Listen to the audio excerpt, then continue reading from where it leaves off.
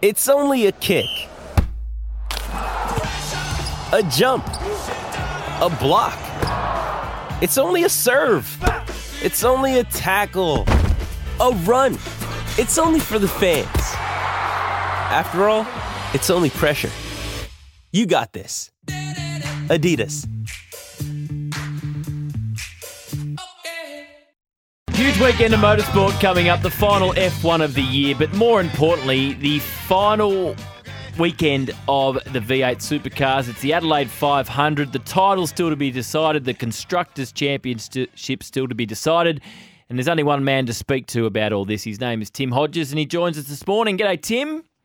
G'day, Jules. I'm not sure about that, but yeah, it's a special weekend for motorsport, and I just think any time we have the street race back in Adelaide, it's a special place for so much motorsport history in this country. From the mid-'80s when Formula One went there, I still think it's the best street circuit ever built in world motorsport, and it's awesome that it's set up for our Aussie V8s, and it's a great spot for the grand final, and it's fitting that the championship is still very much up for grabs this year. Well, we couldn't get on to Martin Brundle, so we gave you a call. So I was just being kind in the introduction. But speaking of the championship, it'd have to be a pretty disastrous weekend, wouldn't it, for Brodie Kostecki not to walk away with the championship? Just take us through the machinations between him and Shane Van Gisbergen.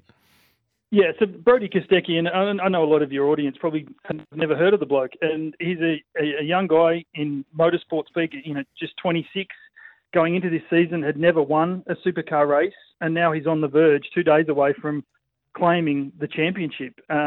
Such has been his rise. It's been phenomenal. He basically just has to be conservative this weekend, and all he has to do is finish 8th in both races. Tomorrow, the 250-kilometre leg one, and then on Sunday, the final 250k race. And if he finishes 8th in both of those, then the championship is his. Shane Van Gisbergen is 131 points behind in the championship, so he basically needs to win both races and hope that Kostecki either has an accident or a mechanical issue that takes him out of one of the races. That would... I'll tell you what, if that happens tomorrow, Julian, we have got a serious grandstand finish on Sunday. But I think, and I sort of hope that Kostecki plays the smart game. He doesn't have to be winning the race. He doesn't have to be on pole position. He just has to be smart, get the points, and walk away as one of the most unlikely champions we've seen so early in his career. It's just his third full-time season in supercars, so it would be awesome for him to be crowned the champion by Sunday evening. When we speak motorsport, it's thanks to Shell V-Power Fuel the Race Day filling. Just on that, Tim, how difficult is it for a driver to be conservative? Well, this is a track that you don't want to try and be conservative at, but this is a racetrack that, this afternoon they're going to have the second practice session at 1 o'clock, and then it's qualifying this afternoon for tomorrow's first race. This is a racetrack in Adelaide that can destroy cars and can take you out for an entire weekend with an accident on Friday. That's sort of hanging over Kostecki's head. So that's why I just think it is a smart play to be conservative. He doesn't have to be making sure he's in the top 10 shootout. He doesn't have to make sure he's on the front row of the grid. For mine, that's just a dumb play by him. So just pull it back a little bit and make sure you're comfortable. You're inside the top 10 at points, and then make sure he's a good enough racer there. He's got a good enough car underneath him, that Erebus Chevrolet, that he should be fine. I know he's a racer that he'll probably be trying to get pole. He'll probably be trying to win the race, but I would just pull it back a little bit. If I'm Barry Ryan, the boss of Erebus, I'd be saying just be smart this weekend. Just tick the boxes you have to, bank the points you have to, and walk away the champion of this sport. Because Shane Van Gisbergen, this is his final weekend in the sport of supercars before he goes to America. He's off in a fortnight's time to the US to start his NASCAR journey. So he'll want to go out on the ultimate high. He loves nothing more than to hunt people down, which he'll be doing this weekend. So I think I would be surprised if he's not winning one of the races across the weekend. So he'll try and put maximum pressure on Kostecki. But all Kostecki has to do is be wise behind the wheel this weekend, and he walks away as a champion. What's his legacy, Shane Van Gisbergen? As you say, it's his last race. He hasn't ruled out coming back in the future. 3-time champion, if it all goes his way this weekend. Could be 4-time, 3-time Bathurst winner. What's his legacy to the sport?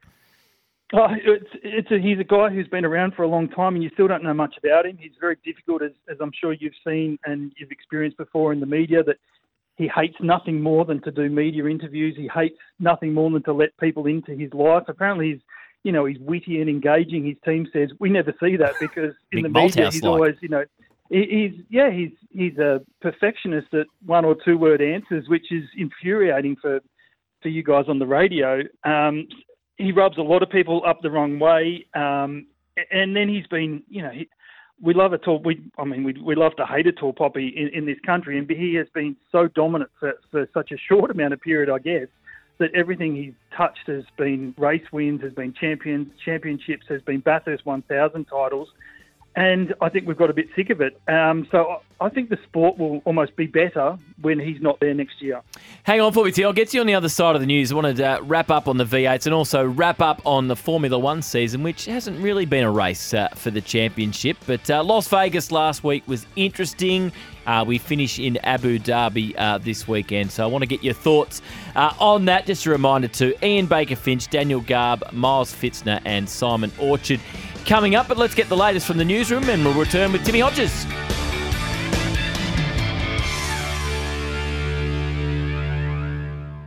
Thank you, Monique. We're talking to Tim Hodges, all things motorsport, V8 Adelaide 500 Championship on the line this weekend, and also the final Formula One race. We know Max Verstappen won that title a long time ago. Tim, we spoke to you in the lead up to the Las Vegas Grand Prix last week. In motor racing parlance, a bit slow off the grid, but got stronger as the race went on.